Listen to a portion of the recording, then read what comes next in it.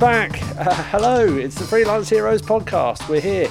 I've missed being in your ear. It's good to be here again. And thank you for tuning in. If this is your first time, there's so many episodes to listen back on. So would love to know which of those were your favourite and what you want to get out of this second season. What do you want to listen to? What is going to help you in your freelance business? You tell me the topics. I'll get the best people to answer your questions as well. As always, you can go to our website, freelance-heroes.com, to look back at all the podcasts that are recorded. But equally as well, if you email us podcast@freelance-heroes.com, then you can email me directly with your views, your thoughts, and as I say, what you want to hear from these future episodes too. So let's crack on with this week's, and I think perfectly titled for the start of this second season, Connect, Collaborate and Celebrate. And this was recorded during this year's European Freelancers Week, which is an annual event that recognises freelancing across the continent. And it's all about community building, and it's an event that provides the opportunity for freelancers to come together, to focus on issues close to them and to take collective action as well. And we're going to talk to a few people involved in European Freelancers Week, what it's about, why it's so important, why actually this need for collective support is not restricted to 1 week, but actually it's a mission that we all need to play our part in as well. So enjoy. This is our Connect, Collaborate and Celebrate episode.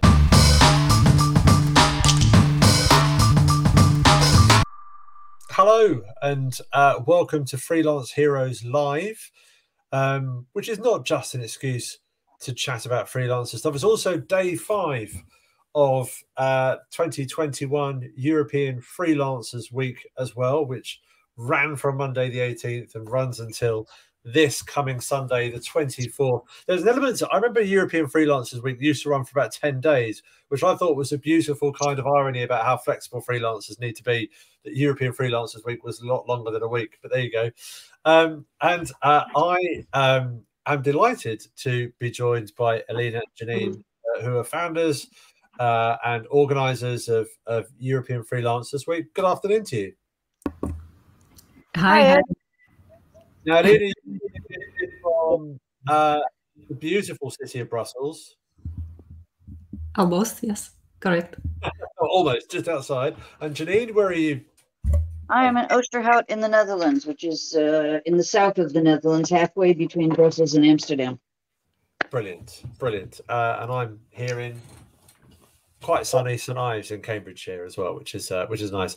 So here we are in European Freelancers Week, which has clearly had the message of connect, collaborate, and celebrating freelancers. Elena, I'd like to start with you, if I may. What's been the main goal that you want the legacy that you want European Freelancers Week to have? Well, excellent. Yeah, excellent question. Thanks a lot. What I really like about European Freelance Week is that it collects and combines together organizations, freelancers, anyone who is active in freelancing ecosystem to actually come together, discuss what are they doing, what are the issues and opportunities, most of all, and how they can support the freelance economy. So with that mission really resonates with what I do with freelance business community. And I always wanted to support this movement and provide my resources to make sure that it runs every year. So I guess Janine can give a bit more introduction in terms of what EF Week is about. But from our perspective, the vision and the mission that freelancers needs to be supported, and there is no one yet to support them, really resonated with me, and I wanted to contribute to that. Which beautifully segues then to Janine for your answer too. Yeah, I think one of the things that has become clear to us through the years is, and especially the past 2 years, has been no one is coming to save us. We're going to have to save ourselves, and so which is why the theme for this year is collective action by freelancers, and are as at this moment I'm with the European Co-working Assembly, and not a freelancers organization.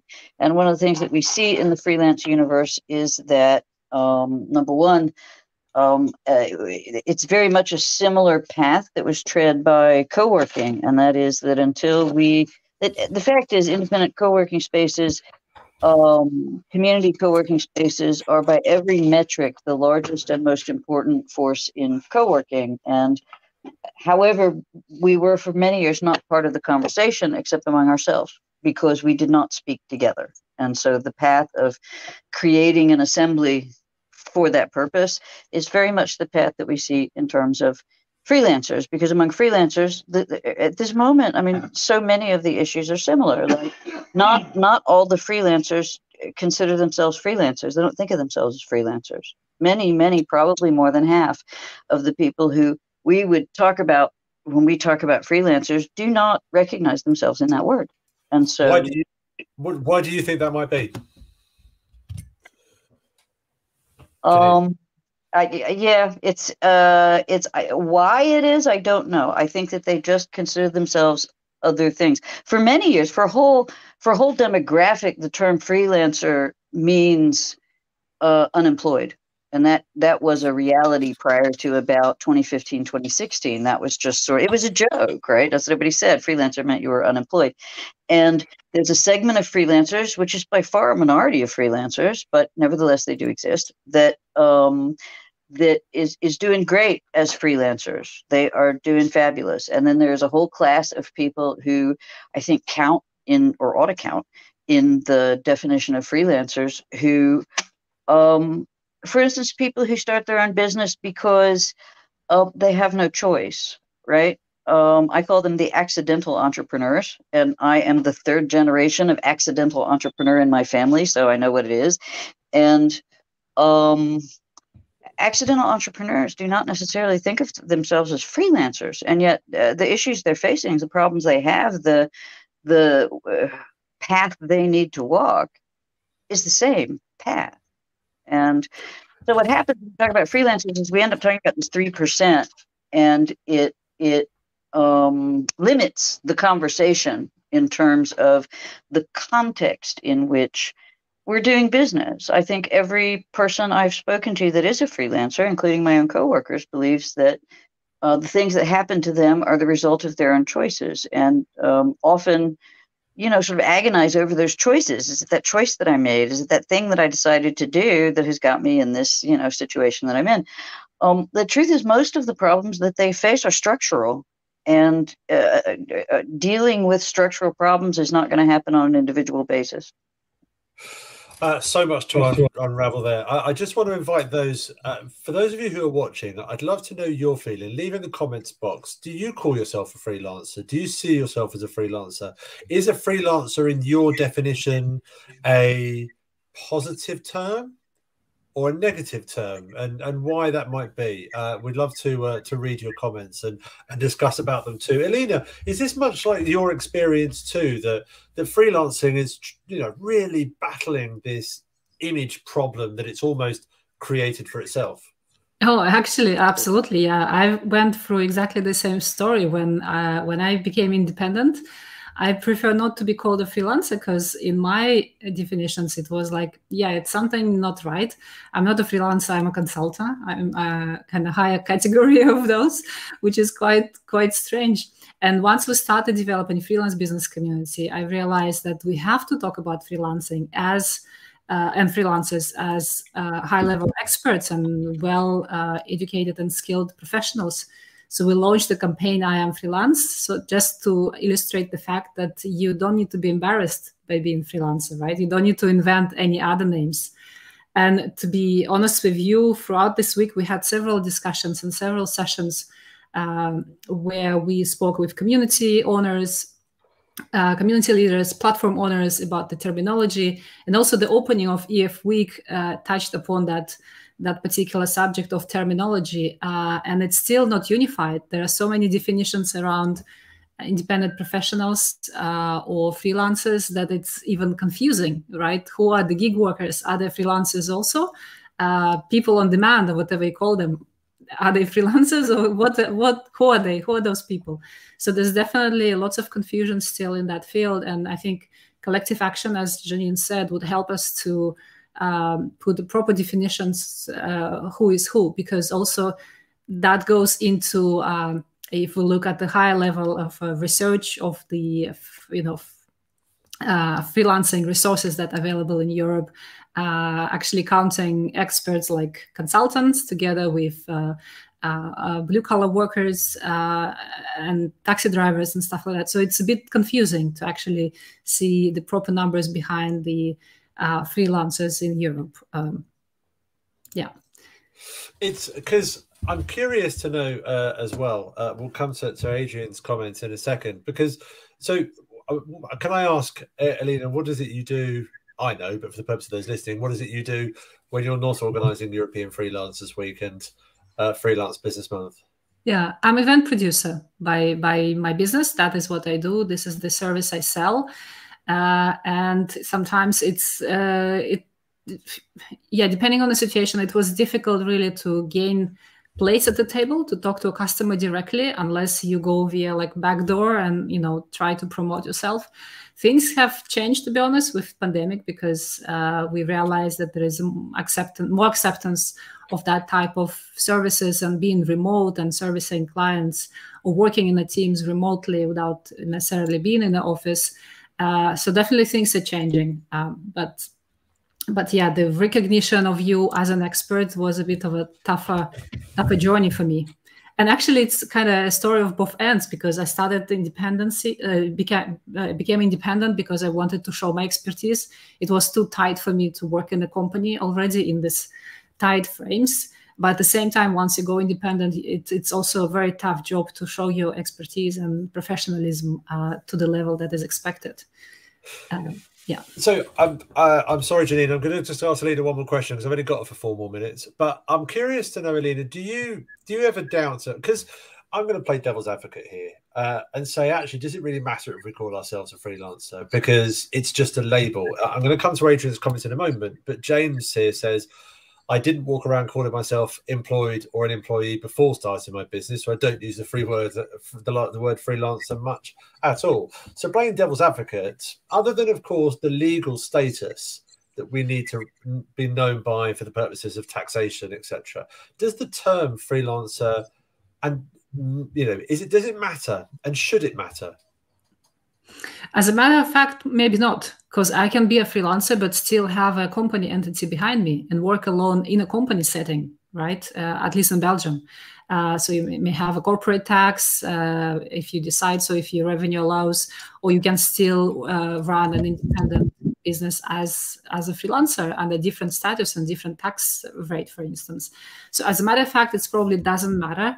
I guess what I talk about is not being afraid to stand up for yourself as independent, and not being discouraged by whatever you may hear about freelancers, that it's not a first choice of expertise. So that was my point. Adrian here says, freelancer is one of those names I call myself, in the same way that I call myself a child or a parent, depending on my audience and the understanding of the client group I'm with at the time. I'm going to ask you the same question, Janine, before we say goodbye to Alina. Does the term matter? A freelancer, should it matter? It doesn't matter if what you're talking about is your personal perspective, talking to people that you know or don't, or are trying to get to know. It doesn't matter very much in that sort of individual situation.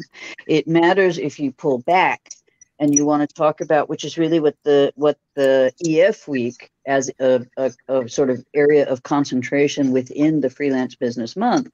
The European Freelancers Week is very specifically about the full economic ecosystem and political ecosystem that we are doing business in. There is a class of people in Europe who have, I'm going to shock you now, Ed, there is a class of people in Europe and the United Kingdom who have no civil rights. They are not protected against race discrimination. They are not protected against gender discrimination.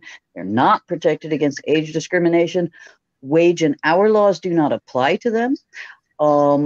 I can go on. This is one of my favorite soapboxes, and I can go on for 40 minutes, and I'm not gonna, but I promise. But if you go right down our civil rights legislation, all of it in Europe is based on the notion, there's two notions available. One of them is employment, that requires an employer-employee relationship. Everything that falls outside of that is not protected. If a company wants to only give contracts to 24-year-old blonde women with large breasts, they can. It's not a problem at all. We have, as a society, decided that would not really be the right thing, would it? And so we have laws against that, right? And but there is an entire class of people to whom those laws, those protection, I haven't even started on pensions, sick leave, right? All of those things, there's a class of people to whom that does not apply. And that class has different needs. Different countries across Europe deal with this class of people differently, as Elena points out. Some of them treat them like businesses themselves. Some of them treat them like, there are a lot of different ways to go about it. But the truth is, this class of persons' place in society, role in the economic and political ecosystem needs to be looked at carefully and not just passed off with like, oh, well, they're just like businesses, which they're not. Oh, well, they're just like employees. They're not that either. We need to look at that. And so to that extent, what we call them matters really a lot. So I know, Elena, you've got to run. Is there anything you wanted to add before you disappear?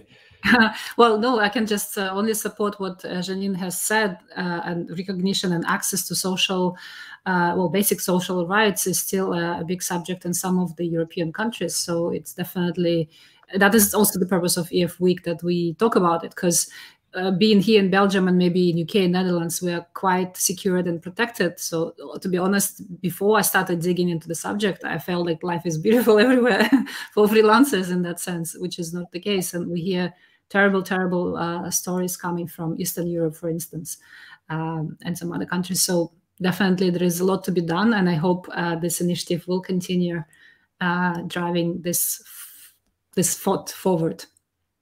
Brilliant. Thank you, Elena. Lovely to see you again. Sorry that you've got to go, but all right. Such is life. Thank you very much. Janine, just for anyone who's unaware from your perspective, tell us what it is you do outside of organising the European Freelancers Week, if you will. Well, the European Freelancers Week is actually a project of the European Co-working Assembly, and I'm involved with the European Co-working Assembly. We took on the EF Week. So we're not actually a freelancers organization at all. We took on for many years. We were a supportive partner of the EF Week. That is to say, we had the co-working spaces, so we had the place to hold the events. That was what we did. We provided the place. And then because of the development inside the organization that ran the European Freelancers Week, suddenly, rather abruptly, about 2 months before the European Freelancers Week, the organization sort of disappeared. And that year, we essentially felt that it's important that the European Freelancers Week continue to exist. And so we picked it up and carried it forward in a rather desperate way because it was really short notice. And then the following, and if I'm not, let me see if I remember right. Anyway, the following year was the pandemic year. And so for entirely external reasons, there was going to be an EF Week, and that we couldn't see happen. And so in the meantime, we came in contact with quite a lot of sort of freelancers organizations, such as yours and Elena's and Robert's. And our very explicit, I think, objective is to, having seen the benefit of a Europe-wide organization for what is a majority population, only not handled as a majority population because not speaking with one voice. Our sort of very explicit, pure intention in this is to try and get a coalition of freelance groups to drive the EF Week forward. Because it is an important question, but it's not a question, honestly. I also think it's inappropriate for us to drive the subject. I clearly, as you see, have an opinion, but the actual resolution, what freelancers should call themselves, what's the best way to grapple with these issues, that's for the freelancers. It's really I am in a different sector, in fact, and so fair enough.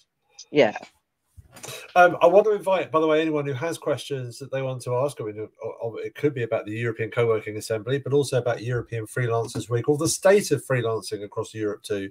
Then if you have your questions, pop them in the comments box and we'll be delighted. And we've got a couple of videos to show you as well regarding some freelancers' feelings around the state of freelancing as well. But I want to come back to the points that you're talking about and about the rights that freelancers have, because there's an image problem that is dealt with from internally about how people define themselves, and there are many freelancers who see the word freelancer as a negative term, and that's okay. That's for them to deal with, and entirely up to them. And if they want to call themselves freelancers, fine. But my question is more about what should governments do, because take the UK alone. There are 2 million freelancers in the UK. There's just under 5 million self-employed across the UK. Many of those are in the gig economy, and they batch them all together. So if you're a creative who works with multiple clients, you're in the same pool as an Amazon driver, delivery driver, for example. Now, personally, I don't understand that. I think there should be a dedicated secretary for the 2 million UK freelancers that there are.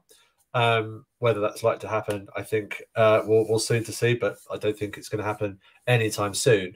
So my question to you, Janine, and being more aware of this from a pan-European perspective too, what should governments do to support freelancers, given that the number of freelancers is clearly rising? The pandemic will probably fuel a few more freelancers too. So therefore, a hell of a lot of voting pools are available for governments to want to support them. So what should governments do to support freelancers more widely, in your opinion?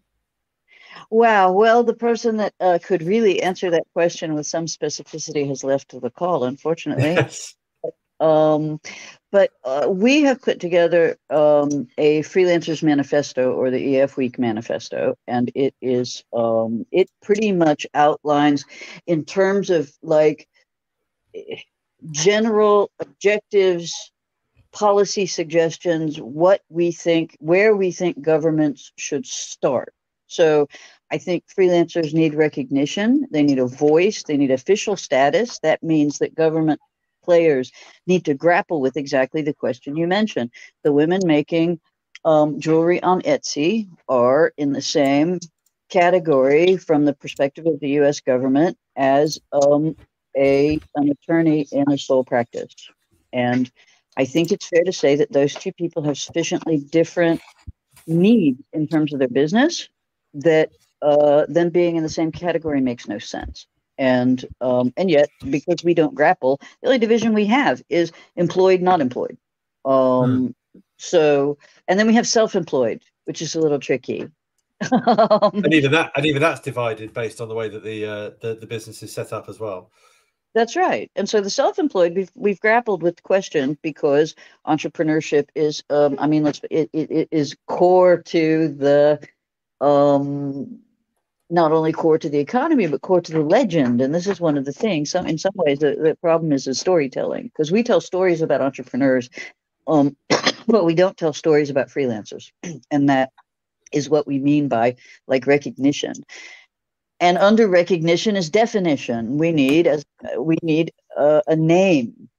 We need a lot of freelancers don't like freelancer. People like to call themselves independents. People like to call themselves consultants. People like to call themselves gig. Yeah, I mean, there's a million names, but ultimately, what gives weight and power to names is it's the acknowledgement of those names by the government.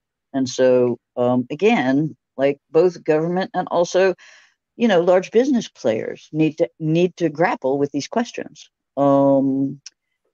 Regulation, when we make new regulations about employment, about industry, about this year with the COVID support, it's quite spotty right across Europe how well that was handled. I will say there is evidence of, lights in what was formerly at a completely dark area, because nearly every European country acknowledged the existence of freelancers in its COVID support. And that some of them did it what I would consider well, some of them did it what I would consider badly, but the existence was acknowledged everywhere. And frankly, that it is a step forward from where it was in, say, 2015-16 when the EF week started. One of the things that freelancers could use is access. We could use access to contract bidding. If you go to, for instance, if you go to the EU grants, right? They have a whole website, puts up all their grants, public calls for, grant applications and that stuff.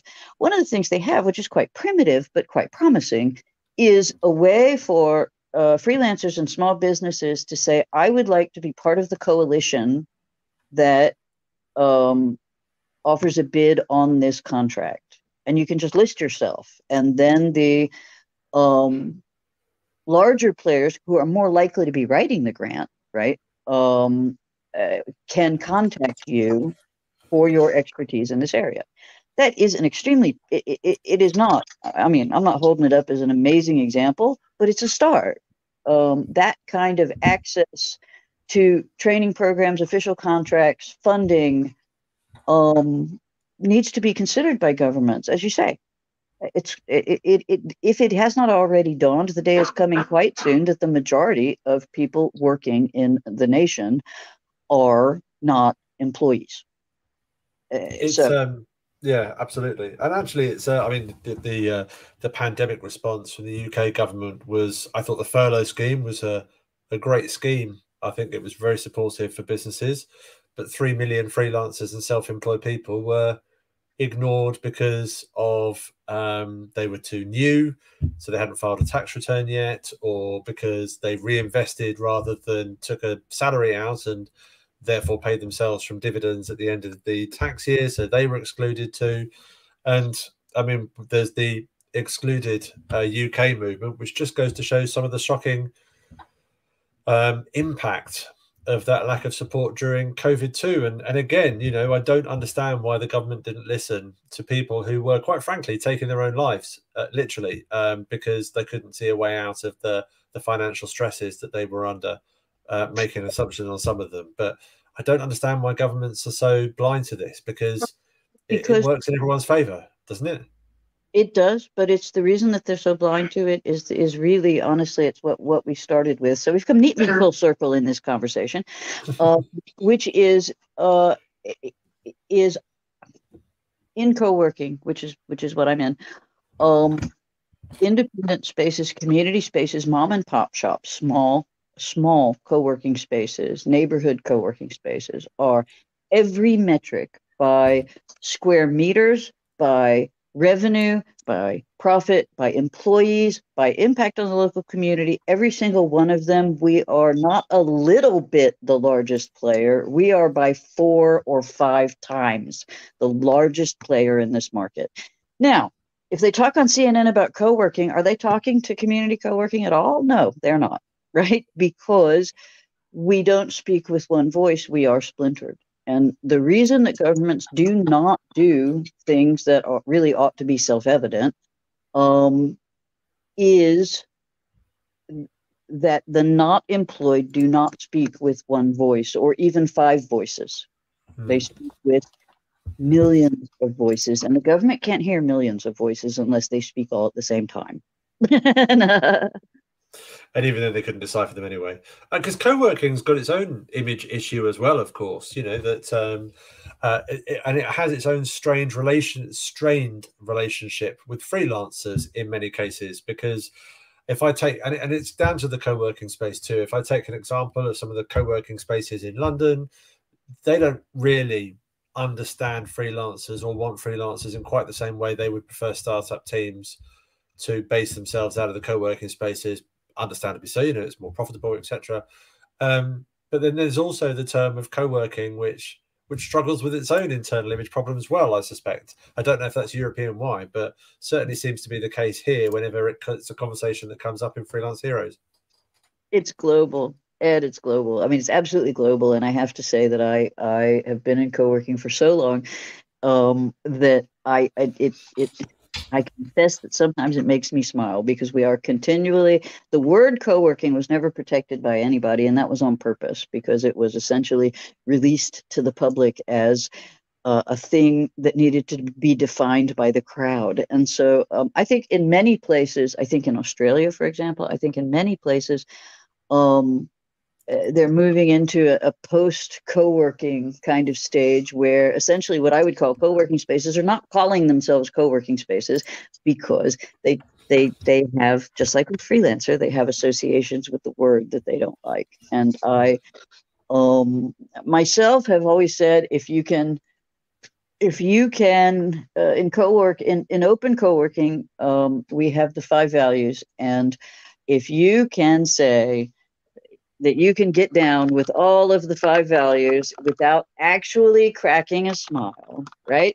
Then I will be happy to call you co-working. I just absolutely, I will include you in my club. And I don't actually, like, as you say, when we're talking to each other, it doesn't matter whether they call themselves co-working or not. The thing is, when there is a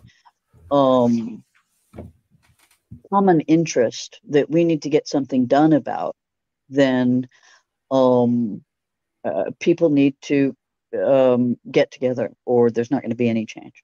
And so, I know over the course of this week, you've been asking people for their views on the state of freelancing as well, and I want to ask you in a moment what you feel that state of freelancing is, or because obviously we know that there's challenges from the government, but there's also a lot of positives too. But from the front line, what you feel the state of freelancing is. But let's just hear from one or two of the those who've sent in a video too. This is from Rich Flynn. My name is Rich Flynn, web designer at WizardWorks.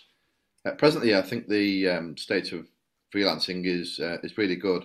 I think considering what's happened over the last approaching 2 years, it's given a lot of people the opportunity to start their own business, and people like myself that have been freelancing for a few years, it's given me the opportunity to reevaluate how I'm working and what I'm doing.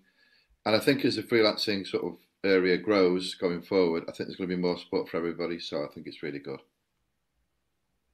So it seems to be a positive element to it as well. Here's another one more that we'll play. This is from Sarah English. Hi, I'm Sarah and my business is Right Idea. I'm a freelance copywriter and social media manager. I think through lockdown, a lot of people turned to freelancing as something to supplement their money coming in, which I think is amazing. I've certainly helped a few businesses get up and running off the ground themselves. The future of freelancing, I think, is only going to get more and more popular. I think more freelancers will emerge, and I'm happy to support them as well. So lovely to meet you guys. See you soon. Bye. So some very positive messages there. From your perspective, what's the state of freelancing like? I think at this moment, the state of freelancing, like everything else, is in something of a state of flux because, as she said, I mean, I started my co-working space and my journey into this subject matter during the Great Recession. And during that time, it was in some ways, it depends on how you look at it, right? If you look at it in terms of sheer numbers, the numbers of freelancers popping up at that time was enormous, right? It was like a tidal wave. And that was because of changes in society. And those changes were not universally positive. But at the end of the day, many of those people remained in an entrepreneurial calling. Many of them intended to freelance only long enough until they found a job and found that they quite liked freelancing and continued doing it. And so, what you had is a huge peak, and then that peak flattened out at a higher plateau than when it started. And I suspect we're going to see something similar as a result of the pandemic. I also think that, as your first video said, and I think it's very perceptive of him, I think that there a world of possibilities for inclusion and diversity occurred forced because of the pandemic. There are whole communities that had been excluded who suddenly were included. And it is one of the things that I don't want to see us lose when we go back. Everybody keeps talking about go back, right?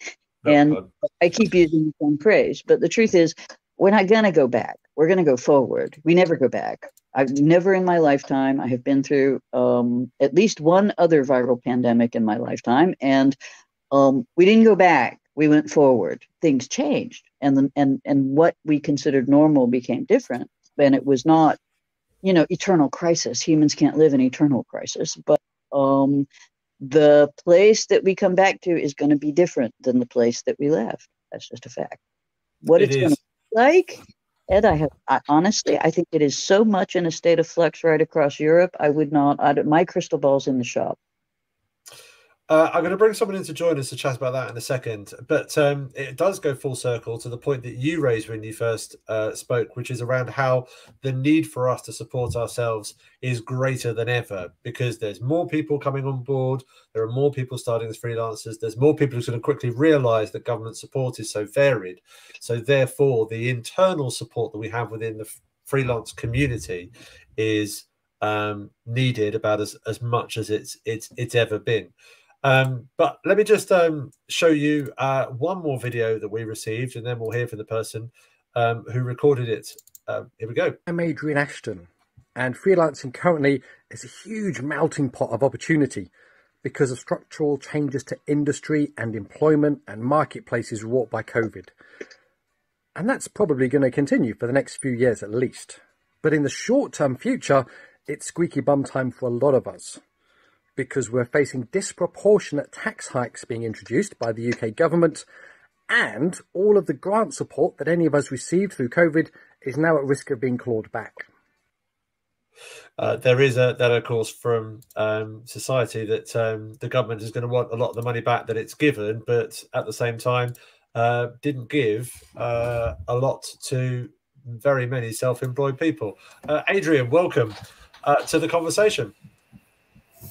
Afternoon. And look, we get to see Janine as well because camera's on. Isn't that lovely? So the reason why I brought you in, I mean, first of all, what are your thoughts on the points that Adrian made there, Janine?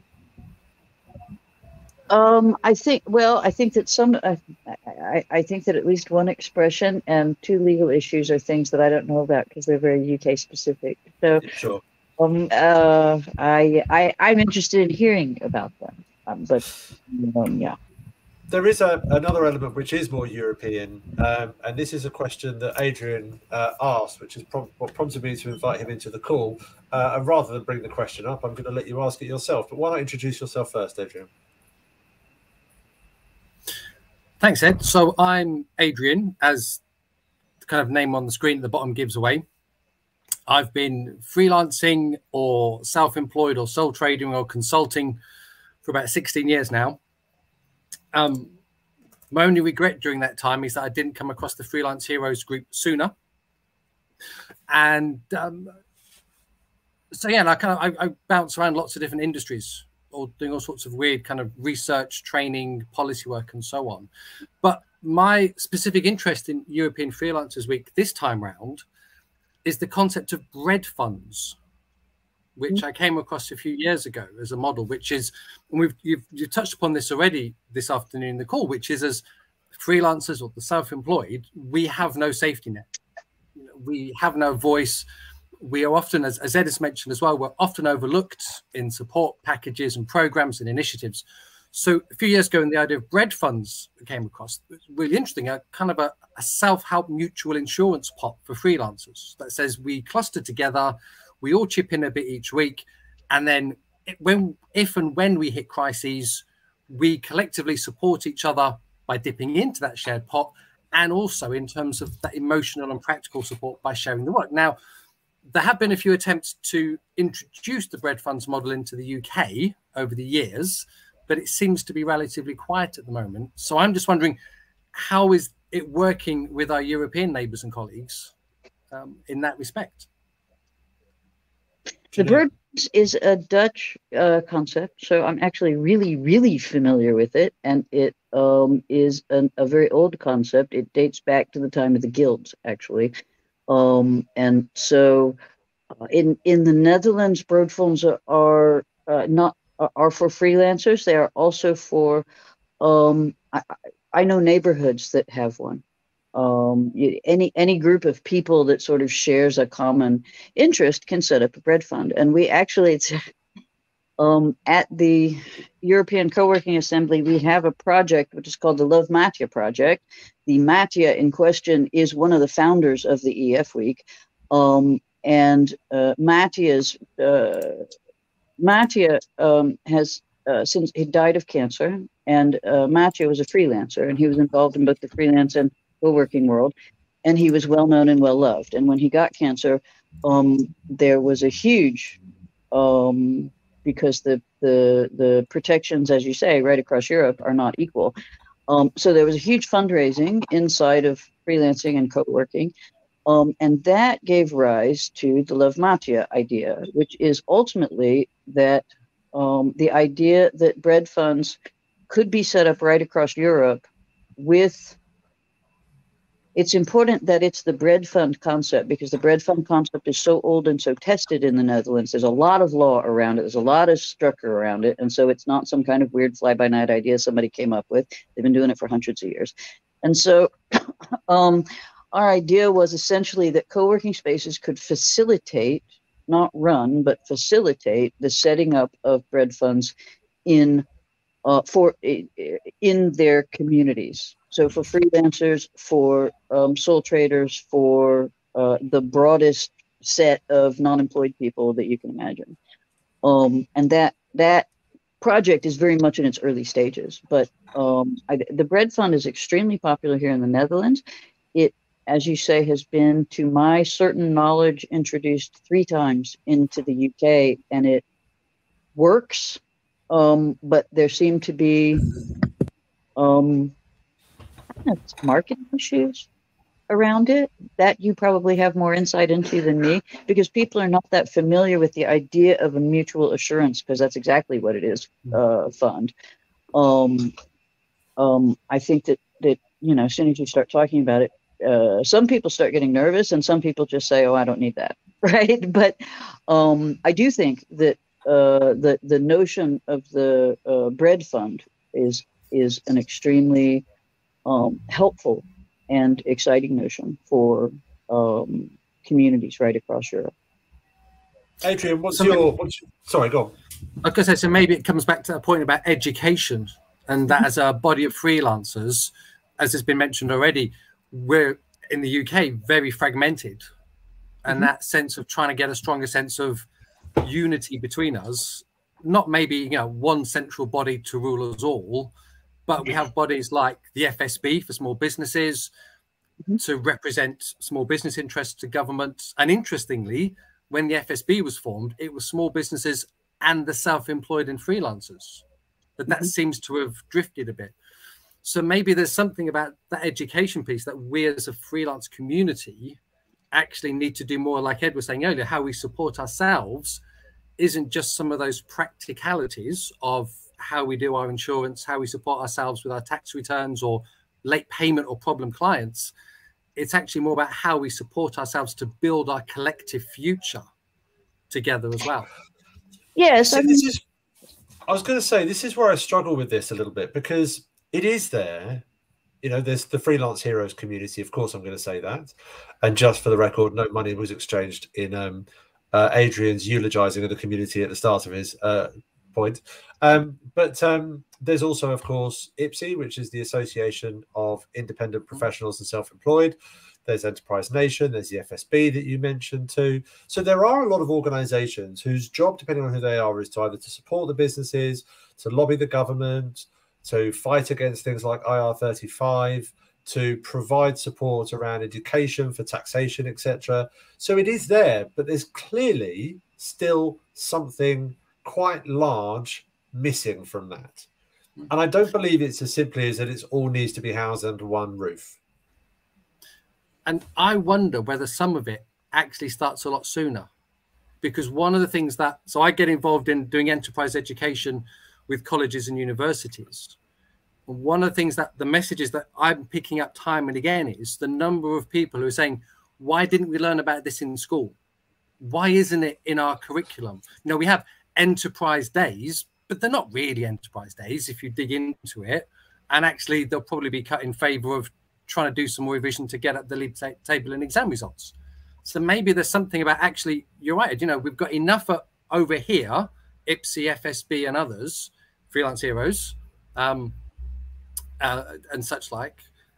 But then also we need to be doing a piece more broadly. So maybe it's working with and through those bodies to try and lobby not just government about taxation and IR35, but Department for Education about the curriculum in schools, so that actually we can make this cultural shift, so that people are better aware as we develop and think about the world of work to come into it. So when we come across a concept like bread funds, it's not so alien and weird to us and culturally difficult to grasp, and it flows through a lot better.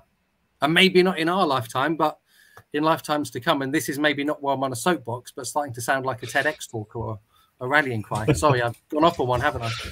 I'm never against the rallying cry when it's for the common good of supporting freelancers, and there must be an element where you see this as well, either in Holland or in your conversations with other parts. Sorry, Netherlands. I keep making that faux pas myself. Netherlands or other parts of the Europe as well, where the support does differ, but the common need for self-education must be fairly consistent and must be something that is generally missed, whether it is through the curriculum or whether it is at early levels. It seems to be a common feeling across Europe, and given the millions of freelancers there are, and this being 2021, you know, but forward thinking, you know, we're the things that we're developing and creating now is extraordinary. It seems to be a real missed opportunity. Do you see pockets of that changing anywhere, Janine?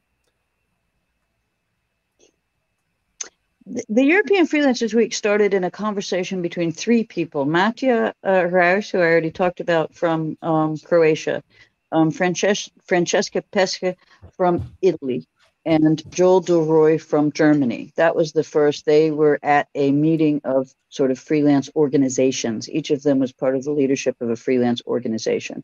And they had a meetup with freelance organizations, and this conversation gave rise to the EF Week. And that conversation was about, it's all different legal systems, it's all different structures, and the problems we face are the same. And that's what we need to talk about. And so I think, honestly, I think that at the sort of freelance organization level, it would be nice to have more of those kinds of, you know, conversational moments, as it were, where your organization and the other organizations in the UK have different goals. You guys aren't in competition with each other, not really. And so those kinds of conversations, I think, need to take place as well, because I think that much of this is just about leadership. I do think, here comes my political opinion, I think that in terms of, it's easier to explain when you talk about, when you talk about groups of people, and I've said it before a little bit in this conversation, groups of people tend to very quickly believe that everyone is more or less on a level playing field, and it's the things that I did that led to whatever this outcome is, right? That there's no pensions, that there's no, right, I don't have a retirement, I don't have enough savings, whatever. This is the things that I did, the choices that I made. And the reality is there's a reason that you think that. And there's a great deal of social pressure starting in grammar school to get you to think that. And the fact is, most of these problems are structural, and it is in the interest of the sort of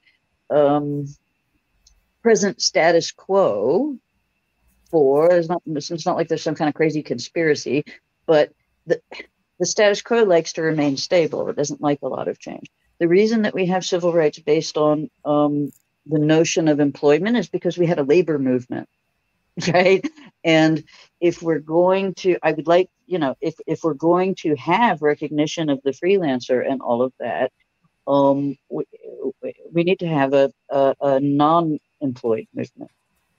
It makes sense. It makes sense. So in terms of the, obviously EF Week has come on and since its conception, and I'm going to ask you a question, Adrian, that I asked Janine and Alina at the start. But before I do that, from Janine, can we expect more to take place outside of EF Week itself that supports freelancers from a European-wide perspective? We are driving, again, my organization is about co-working and role. The way we see our role in this is to try and facilitate the action of freelancer groups. And so to the extent that, and this year I think we're trying to drive those kinds of acting as a catalyst kind of projects through the year instead of just focusing on 1 week in October. But I think, you know, the results in the last year have been helpful. I think that you and Elina and Robert met each other and worked together on this simple thing, which is the EF Week. And that is the start. And so, you know, Adam will drop it back in your lap. You tell me. It is my hope that we can. You'll find I'm the host, but carry on. It is my hope that we can continue to get the really outstanding freelancer groups that we find as we sort of move through the world to work with each other on these things. That's my hope. So my feeling is that the collaboration and shared knowledge is where the future is going to come from. So the likes of your incitement, although more on co-work, your involvement and more on the co-working side, but of course there's the natural association between that and the freelance economy. Elina and freelance business as well, and her exceptional mind and insight. Bernie Mitchell's too, and Roberts and the Freelance Heroes community. I think it's more of a regular coming together to share resources and knowledge to do what you said at the very start, Janine, which is for us all to help each other, because that's what's needed to be done. You've been following European Freelancers Week, Adrian. So a question I asked Janine and Elina, and they answered it from the inside. And I should, by the way, just give an opportunity, if anyone has any questions for us, then do leave them in the comments box before we end. But what's your take on the legacy of European Freelancers Week, Adrian? I'm going to... A few of us on the conversation this afternoon have said we're going to be political here. None of us have kind of really ousted the elephant in the room, which is Brexit. I think in terms of the impact and legacy of Brexit for freelancers is only just being begun to be felt, because it's created a wider political narrative which is starting to demonize the other, people who are not British. And we're hearing it in party speeches and rhetoric. And my concern is, if we're trying to build this global community, whether it's across Europe or across the world, we're going to have to fight a lot harder for that. I think European Freelancers Week is a way we can do that. But as we've heard, we need more of it. This isn't just the kind of, it's a nice thing to do for a few days. It has to be a concerted political, not a political party, but a deliberate choice to start to change the way we think about people in general and how we work. And as has been said, it's not just about starting we need to start a new movement, a non-employee movement. And we need to be more open to learning about that. So, and it goes back to the idea about education. How well do we understand work practices in the Netherlands or in Germany or in Italy? And actually, they're more similar than they are different. As freelancers, we all have the same fears and hopes and dreams. And maybe, European Freelancers Week is a way that we can start to realize that and maybe build it. But we need more things coming out of this. We need this to spill over and say, okay, so for each of these events, I would love to say, for example, actually, let me kind of put this on the record now, because we can talk about stuff all the time. I'm going to go on record live, and I probably should think about this before I say it, but it's too late. I'm going to make a commitment that if anyone is watching this stream live or on catch up in England or across any other country in the world, particularly Europe, now, bear in mind, I'm British, therefore, I don't really speak any other language, I'm afraid. I did try to learn German at school, but my German teachers were Welsh and Irish. So the accent's all off. But if you want to start a conversation, I am happy to, if you look me up online, send me a message. I will commit to having a conversation with anyone who says, okay, how do we start to work this out? Let's kind of keep swapping stories. Who do we know? What ideas can we come up with? So this isn't just a kind of a nice space this afternoon in this week I'm putting myself out there and saying, if I will make a commitment that if anyone wants to get in touch with me and say, how can we start to think about influencing the curriculum in schools? How can we start to think about changing the way we think about freelancing across borders? I will make space somehow, somewhere in my calendar over the next few weeks and months to host something with whoever wants to be part of that. We can even do more of these. Adrian Ashton, if you're listening to this, by the way, is the man you need to look up to bombard him. I normally finish these chats. I like there to be a call to action, a plan. Let those who are watching or listening, live or on catch up, to do something as a result of the conversations. We've covered so much, from freelancers' image problem to political support and internal support and Brexit and other bits as well. Janine, for freelancers who are listening to this or watching this, what would you say to help us overcome the image problem that we have, or the best way that we can support ourselves internally? And I mean that within the freelance community, either within our own country or across Europe. What would you say? What would you suggest to a freelancer watching or listening in that they could do more of, or start doing, or stop doing? Find 3 other freelancers and do one thing. I mean, honestly, it starts, I have been involved in various kinds of political activism since I was a teenager. And it starts with about 3 or 4, always. It starts with 3 or 4 people, and it starts with doing one thing, and then doing one thing, and then doing one thing. And you just keep the things. It's really hard to explain. It starts so small, and you spend so much time feeling that it's all entirely futile, and yet it is the only way the world has ever been changed, is by doing a small number of people doing one thing, and then other people see them, and then they do one thing. And so I start a movement, do one thing. And the assembly has going now our IDEA project, Inclusion, Diversity, Equity, and Accessibility. The one thing that I do regularly and structurally is I have specific interest in accessibility of pretty much across all fronts, and that it is not necessary to change everything all at once. It is necessary to change one thing, and do it a lot. Brilliant. Adrian, same question to you. Take more risks. And if you're a bit nervous of what happens if things might go wrong, then use my name to pin it on and say, Adrian said I should do that, and it's his fault that it hasn't worked out. But you would be, as we've heard, you would be amazed what can happen if we just do that one little thing, that we look around and everyone goes, oh yeah, someone should do that. And just take that first step. And, it's not that scary once you take that first step. I'm going to add mine. I don't normally do this. I normally just ask the guests, but I'm going to add mine as well. And it's partly with Janine, which is when you find those 3, find those 3 and stay close to them, because no freelancer is an island. And which is one thing, as Adrian well knows, is a line I repeat a lot. And the simple reason for that is it doesn't matter how sharp you are, how skilled you are, no one can do it all on their own. And getting insight and support through the highs and the lows, and celebrate our wins. It's not all about negativity. Celebrate our wins and deal with the lows, because no one is just a freelancer. We are freelancers is the legal term, if you like. It's what we call ourselves, what we prefer not to call ourselves. That's irrelevant. But freelancers, you are a skilled person.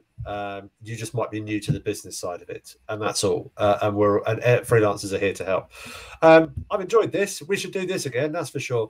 I will put this on the Freelance Heroes website too, and put links to Janine van der Linden and Adrian Ashton, and also to Alina too, and to European Freelancers Week. There's a couple more days to go of European Freelancers Week if you're watching this live.